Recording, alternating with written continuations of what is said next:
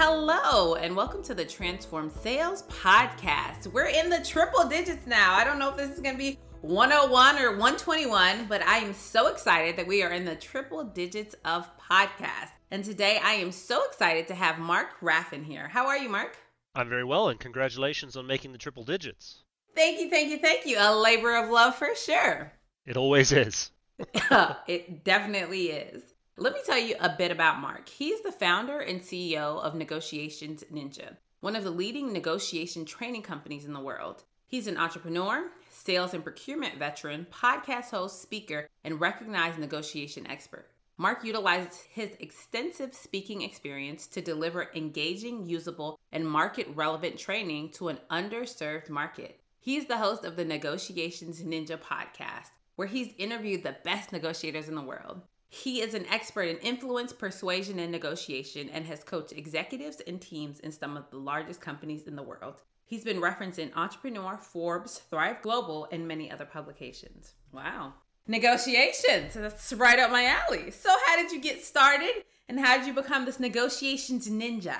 I started out my career in sales, advertising sales actually, right out of university. Did very, very well. Ended up making enough money to pay off all my student loans in my first year. And then decided after that we were going to move. So we moved cities, my wife and I, and then I got a job in procurement and sort of fell into that. Led my career through in procurement for a while, ended up leading a few categories, and then just over 5 years ago decided the corporate world wasn't for me and I wanted to do my own thing and started Negotiations Ninja podcast. That led to a training company, and the training company is what we do today.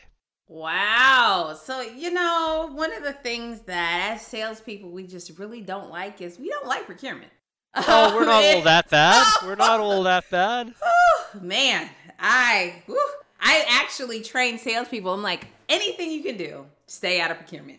How can we get around procurement? Like, that is the strategy that we teach in our sales training. But tell me, so you were in sales and you said it didn't really click for you that well. You made money, but it wasn't quite your thing. What about sales made you say, I want to try something different?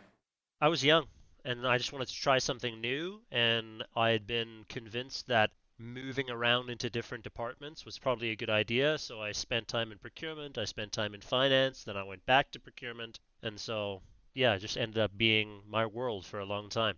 What about procurement really excited you? That's a really good question. I wouldn't say that I chose it intentionally. I sort of fell into it. It was a job that was available in the city that I was moving to, and so it was just one of those things that I was like, hey, I'll give this a go. And I got the offer, and that sort of led to a career that I absolutely loved. And I ended up loving it. I didn't choose it because I loved it. And procurement's one of those weird things where you're like, the more that you do it, the more you're like, I really like this. This is really cool. You get to do a lot of strategic things, and you get to kind of be the bridge between the organization and the outside world. And it's nice. Yeah, I really enjoyed it. So many of the people who listen to this podcast, they're like me. Procurement is this black box. Purchasing blocks things. We're not very fond of purchasers because of these things. What happens behind the scenes in the procurement department? Help us understand your world. The goal of procurement in any organization is to be able to drive value for the organization. So think of them as the other side of the sales coin, right? We have the same customer as you in sales. We are both trying to serve the business user of the thing that you're selling. We're just trying to buy it for better value at lower risk. And so while you're trying to maximize value on your end, we're also trying to maximize value on our end, just in a different way. So we actually both have the same customer. Our customer is internal and your customer is external. It's the same person. And so the goal within procurement is to try our best to facilitate business at the best value possible. And we do that through all of the different strategies that we have. And so I think a lot of salespeople have a negative connotation associated with procurement, but recognize also that procurement's just got a job to play like everyone else. And I think a lot of people tend to take it personally when procurement's like, go pound salt, we're not giving you an increase, or absolutely not, you need to give us a better price. That's their job, right? They're paid to do that in much the same way that a salesperson is paid to increase sales or increase prices. That's a really good way to, strike a balance between sales and procurement. I really like that. You mentioned a couple times you guys have strategies. There are strategies that you have to tap into, strategies that you're trying to employ. What are some of those strategies that within the procurement department that you have? It really does depend on what we're sourcing. So strategically, as a I'll try and compare procurement to sales as much as I can so we can draw some correlation between the two. So as a salesperson, you would segment your sales strategically if you were the VP of sales into different quadrants, right? Depending on the profitability and the opportunity, that would determine what opportunity or what quadrant you would put that client, for example. Right? So if it's high profitability and high opportunity, they're a top right-hand quadrant client, you would spend a lot of your time on that particular customer and go from there. We have the same sort of approach. We segment our procurement into different quadrants as well, and it's based on the spend that you generally have and the risk that's associated with that spend. So if it's high spend, high risk, it's top right-hand quadrant. That means they're a strategic supplier. We'd spend a lot of time with that particular supplier, and we approach that supplier very differently than if it's low spend and low risk. If, for example, like prior to COVID-19, a low spend, low risk quadrant would have been PPE or MRO, right?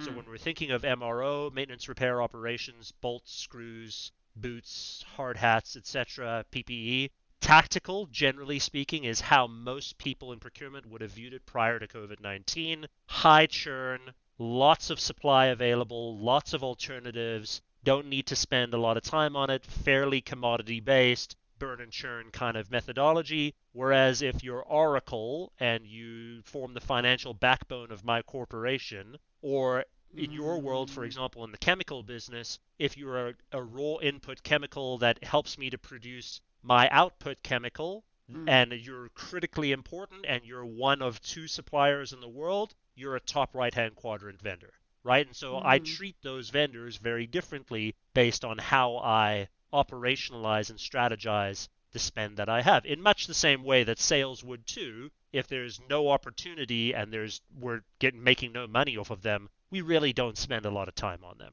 Same thing. I think I just got a correlation and I understand a little bit about how your business that we're going to tap into a little bit actually works, because in listening to you, I'm like, okay, so every salesperson actually should be tapping into somebody in procurement, somebody in purchasing to understand where they fit in this matrix, because depending on where they fit in that matrix, that actually determines the kind of relationship that they're going to have, how long this is going to take, how much push and pull there's going to be in this process. Absolutely. And this is why value-based selling is so important, because even if you are technically classified in a lower left-hand quadrant, then you have to determine, okay, how do I position myself higher within the mind of someone in procurement, right? How do I make myself feel more valuable? How do I make myself sound more strategic? How do I position myself within that procurement department so that I become a strategic partner instead of someone who's seen as a commodity-based seller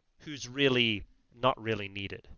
Wow, that's good. That's good. Like I said, you're bringing me over. People can convince me of things. I'm convincible. So when you said you didn't get into the position and really enjoy it, what turned that corner for you and made you start really tapping in and enjoying your position in procurement? When I started getting involved in more strategic direction, I think, like everyone, when you first start out your career, you're handed the grunt work, right? And so when you start your career, you're like, all right, I know I'm going to have to earn my way into a position that makes sense. So as I started getting more strategic outlook into more roles that required conversations with business users and the direction that they wanted to go with things, then it became easier and much more enjoyable. And I think what a lot of people don't realize with a lot of procurement people is we're a shared service, like finance, HR, training, all of those parts of a major corporation. We are in procurement a shared service. And that means that it is our responsibility to represent the user's best interests as best as possible, right? And so sometimes that means we have to get played off as sort of the quote unquote bad guy in the conversation so that the business user can maintain a positive relationship with whomever they're buying their things from, because they use us as the means to be able to get value for those things. And so when I started having those strategic discussions with those business users about the direction they wanted to go in with their projects and all those plans that were ongoing, then I could layer in some purchasing strategy and some negotiation strategy to be able to get them best value for their future needs. And that became much more enjoyable than just cutting POs, which is generally what you start doing when you start your procurement career. And generally, that's where salespeople, and I would say, yeah, so salespeople, and depending on the kind of manager that you are, you're probably at that level of just that purchaser who's just cutting the POs, who's just like pushing things along. Okay, I got a quote, I'm just pushing things along. But as you said, even with, for instance, you mentioned chemicals, right? And so you're buying chemicals, they're like $2, $3, $4 a pound. However, the goal of any good chemical salesperson is to have a long-term agreement, is to have someone who says we're going to buy millions and millions of pounds from you each year and we're going to sign a 4 or 5 year contract. So when you think about that strategic piece and you think about who do I need to have at the table to ensure that we can have this multi-year, multi-million-dollar deal, that's when you have to tap into a senior purchaser. Yeah, and it's especially important to do that if you're selling strategic stuff, right? Like chemicals, for example, for a lot of chemicals facilities. I know that's sort of your background in your world, so I'll stay there for a bit. Like the person most likely who is buying the chemicals is probably a chemical engineer or a chemist. And so they have that, like one of my closest friends who purchases chemicals from one of the largest fertilizer companies in the world. He's the chemical category manager there. He's a chemical engineer. And so when he buys chemicals, he speaks to it from a base of like really in-depth knowledge, whereas things that are more tactical generally don't have that extreme knowledge. For example, if you chat with anyone who buys materials for large clothing manufacturers, they are specialists in that specific material, like non-woven fabrics, rubber. They understand that world at a deep, deep, deep level, and they've generally been in that world for a long time. And the idea behind category management, which underpins a lot of procurement, is that you get category specialists who are knowledgeable in that area, who can build on that and get best value for what they're buying. Wow. You said something that I often say to people who are kind of like interested in sales, don't know what sales is about, and I say everything in life is sold by a human to another human. And That's so right. what you're telling us is like everything that is bought, there is a human that specializes in understanding what the value is, what the best pricing is, what the risk associated with taking on a new vendor, and all of these bits and pieces. Yeah, I mean, in fact, I delivered a course on this morning, teaching people how to implement category strategy in their procurement teams, where a deep understanding of each category that you're buying within is required. For those of you that may not necessarily be familiar, for those listeners that may not be familiar with category management, it's a way to group like purchases of certain goods and services into similar things so that you can get scale and so that you can get consolidation.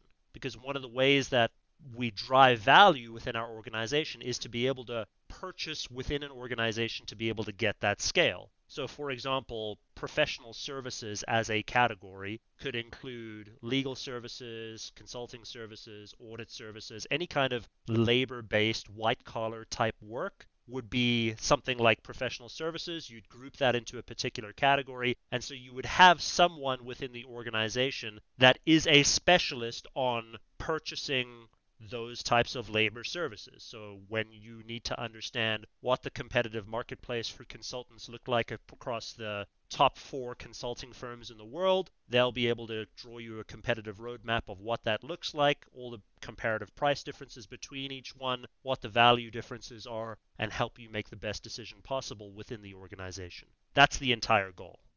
Wow. It's amazing. I mean, and when you work within this arena of this complex B2B sales, and you talk about that today, in this day and age, in 2023, we have about 8.2, this number I landed on, 8.2 people that are involved in the buying process. And so they're the sleepers that people don't realize. So a lot of times a salesperson, the mistake that they make is they're just talking to that one person. They're just talking to the chemist, just talking to the engineer, just talking to the operations manager, and then they get the wool pulled out from them at the end when they haven't done the strategic work. They haven't found out who else needs to be involved in this decision? Who else has impact and influence, and who's signing those, the PO? Like, who are those people? Yeah, I think the single biggest mistake that most salespeople make is that they think it's a one-to-one sale. And it's not a one-to sale, it's a one-to-many sale. And Mm-hmm. your ability to understand the stakeholders that affect and are affected by the sale are very, very important. Not just the stakeholders, but those people that influence the sale of the business user, right? So you've got a person who's buying your stuff, but then there are people that influence that purchase. Procurement is one of those big groups. They have no decision-making authority, but they strongly influence the decision. So the more that you can convince a procurement person that you are the best choice possible, the easier your sale is going to be. Yes, I call it, when we think about who are all of the people involved in this the sales process of purchasing, buying, selling. I talk about your internal champion. That's the person that a lot of people are already targeting. Sometimes it's the wrong person, and I say that internal champion is the person who will speak for you when you're not around. Right? Like, they Yes. go get the decision maker. They go get whatever needs to have be done. They may not even hold the budget, but they're like, I have a big problem, I have the pain, I can get this done. The decision maker, that's the person who signs the check. However, what, as you said, the team of influencers, and I like to talk about the team of influencers because if they're not asked, they're not going to say anything. But you That's ask them a right. question, and they're going to be like, oh, you know what, 2 weeks ago this person came in and they had this great presentation. Oh, I didn't tell you guys about that. And they're going to be like, yeah, but this person, every time I see him, they ignore me in the hallway. Like, those sleepers, like you said, those are the people who really impact these large purchase decisions. Yes, absolutely. And I think it's important for the listeners to identify not just all influencers, but the major influencers. Because yeah, there are a ton of people who may influence a particular purchase decision, but there are major influencers that do that as well. And so you have to identify who, if you're selling into a large corporation, a large B2B billion-dollar plus organization, there's probably a category manager associated with that particular spend. You need to identify who that person is so that you can positively impact that decision, or a strat sourcing manager strat sourcing is short for strategic sourcing. Strat sourcing manager who is responsible for purchasing that particular thing or sourcing that particular thing. The better you know who that is, the easier it is to influence that.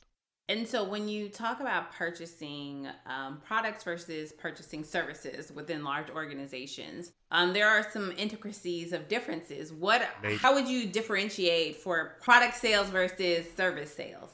So depending on the organization that you're working with, so I'm going to speak in generalities. Depending on the organization that you're working with, most categories are split into two major groups. So direct, which is direct materials or direct services, and indirect, which is anything that's indirectly associated with the production of goods. So think of direct, we had the chemical example earlier. So if I'm producing a fertilizer and I need a raw input chemical to produce that fertilizer, that would be direct spend.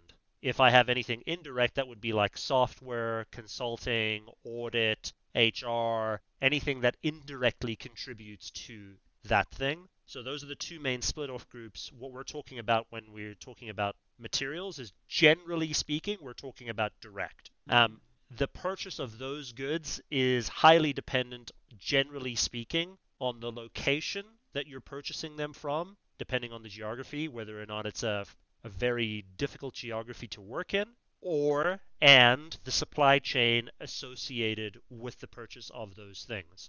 Generally speaking, most of those direct materials are tied to certain market indices that fluctuate because most of them are commodity based. And so you can really see how the market is moving based on the industry that you manage. But I would highly recommend that if you're going to get into that world of direct sourcing, you get very comfortable with where you're sourcing the material from and the supply chain that's associated with bringing that material in, and how to manage the costs associated best with that commodity. Because without understanding those three things, it becomes almost impossible to manage that. Whereas if you compare that with services, that's very different because most of it is local, generally Mm-hmm. speaking. I mean, obviously you can outsource a lot of services, but the vast majority of the services that we source are local. Most of them are probably regional, meaning we can, it's someone down the street because KPMG has offices everywhere. And then we're primarily just dealing with the sourcing of people at that point, Yeah. which sometimes is a lot easier than the sourcing of material. Yeah, so really understanding, and a lot of times what I see within sales organizations is they don't understand these simple things in terms of, okay, I sell a product. I am a distributor. So there are hands, there are different things that I have to do. I am an engineering firm. I'm an architect firm. Like, it's so different, and they don't take the time to really understand how things are purchased, how things are bought, the whole process that people go through on the other side of things. I like to tell salespeople, I'm like, you need to get your customers to educate you. Go sit down and talk to them and ask them questions. Like, how does this happen? The last time you purchased this, what was the process? Can you point me in this direction or that direction? At a very simple baseline level as a new salesperson. I think it really does depend on the maturity of the company that you're speaking to as well, and the maturity of the industry. Like in automotive, chemical, commodity-based industries that have been around for a long time, you'll see significantly more well-developed procurement teams, a lot more mature processes, all that kind of stuff. Whereas in like the tech world and the startup world, it's moving so fast and they're scaling so quickly that it's a lot more difficult to understand how things are built. Yeah, absolutely, absolutely. And I think that that goes to how they get their salespeople up and running and Yeah. get them ready for the world. So tell us how, so you were in this world of procurement, and then you said, I think you said about 5 years ago, you decided, I want to come to the dark side. I want to start my own company. How did that transition happen? I was a bit disenchanted with the corporate world. I wasn't seeing the impact that I wanted to make within the organization that I was with, and I decided at that point that I had to go. And there were a lot of things, like personally in my life, where I never wanted to be in a position one day of regret, of like, I wish I had done this. And so that's fundamentally what drove me to start my own thing. And it really was a progression of feeling more than it was a progression of logic, more of an emotional decision than a logical decision, because logically it was the worst decision at the time. Because when I started the business, I had no money, no influence, and no business doing what I was doing. And eventually led up to the point where we are now, which is we're one of the most recognized negotiation training firms in the world. And so that process has been difficult and challenging. I'm not saying it wasn't difficult and challenging, but it was the right decision. And by the way, I'm not saying it's the right decision for everyone. Whenever someone asks me,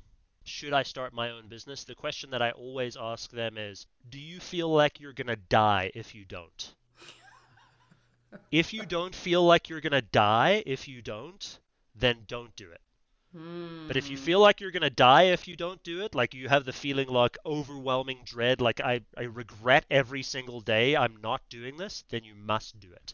Because Hmm. it's even if you fail, at least you will have scratched that itch. Wow, you make it very compelling for anyone wanting to start a business.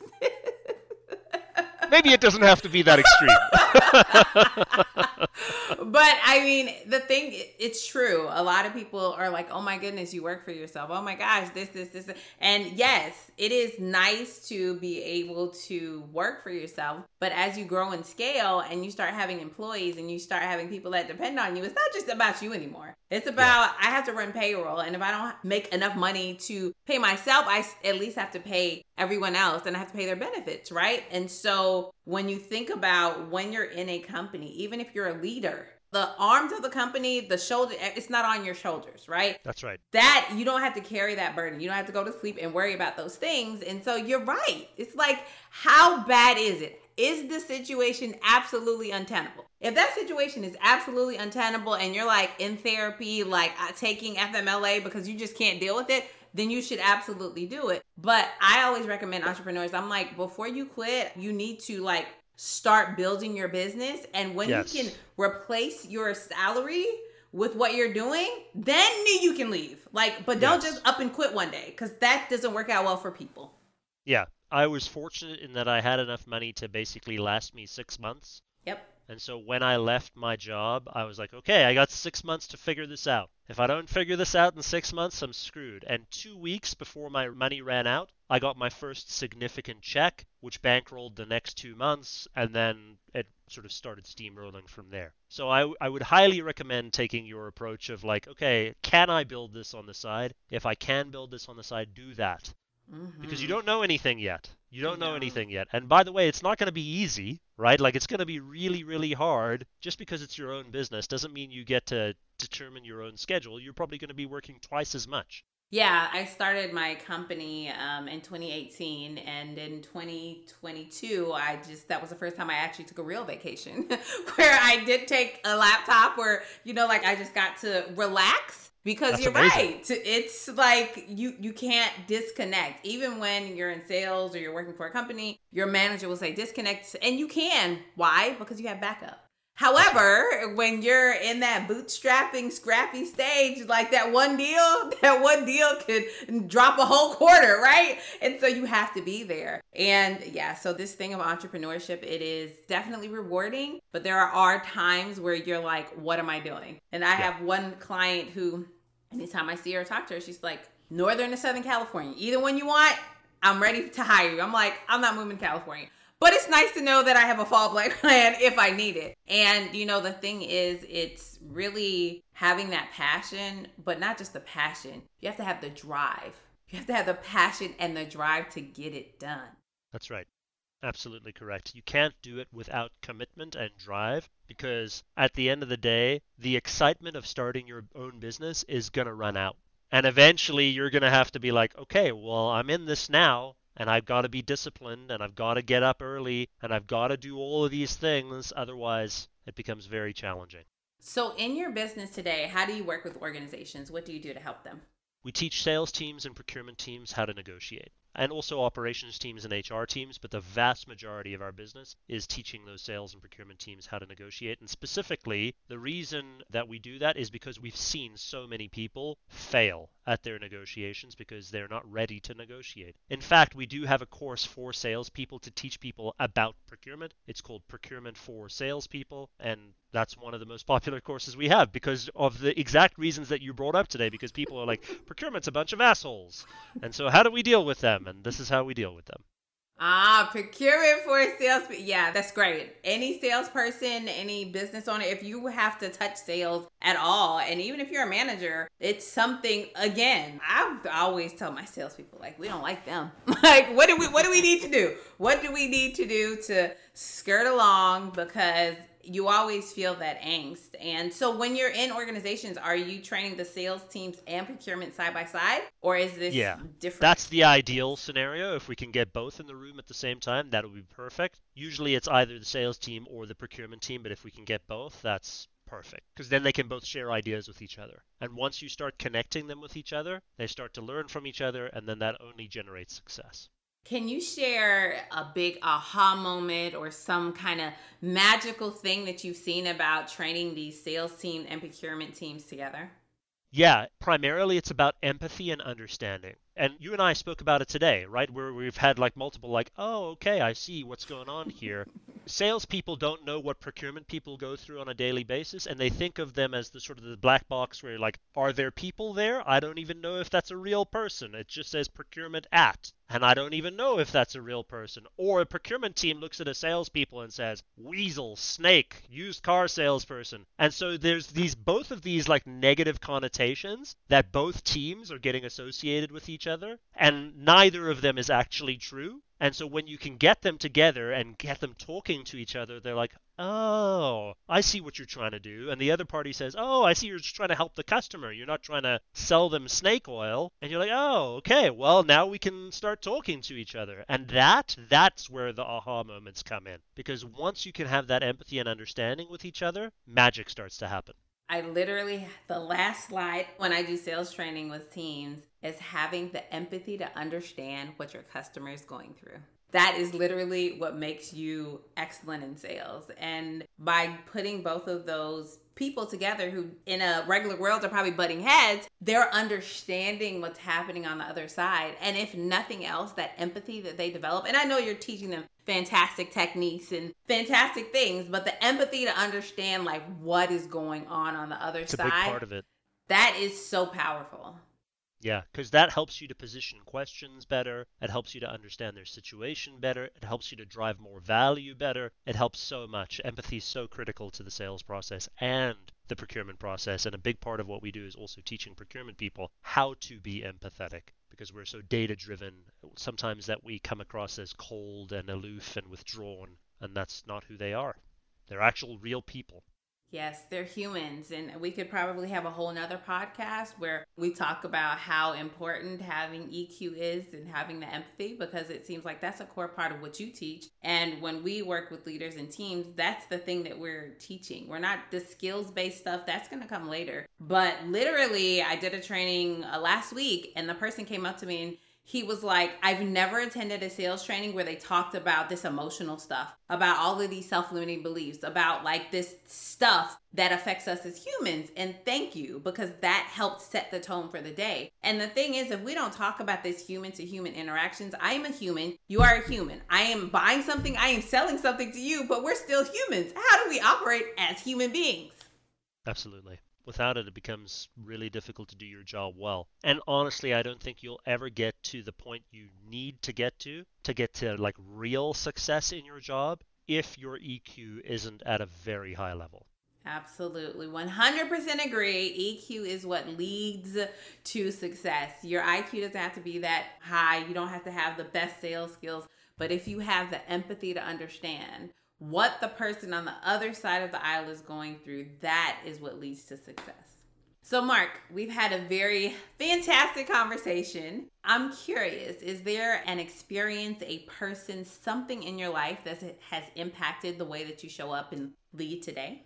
Absolutely. I hire a coach for that specific reason. So I have a business coach that I pay a lot of money to criticize me on a weekly basis. And that's I know it sounds masochistic, but it's really important to my growth as a professional and my growth as a trainer and as a business owner to have someone look at, because like you're only going to get so much from your employees, right? Where they say, hey, I think you could do this better. I think it takes a really special person, number one, to take that criticism and also to give that criticism. Mm-hmm. And so hiring someone to help you do that is really, really good. It's good for me. It's hard, it's difficult, and it hurts my ego, but it is very, very important.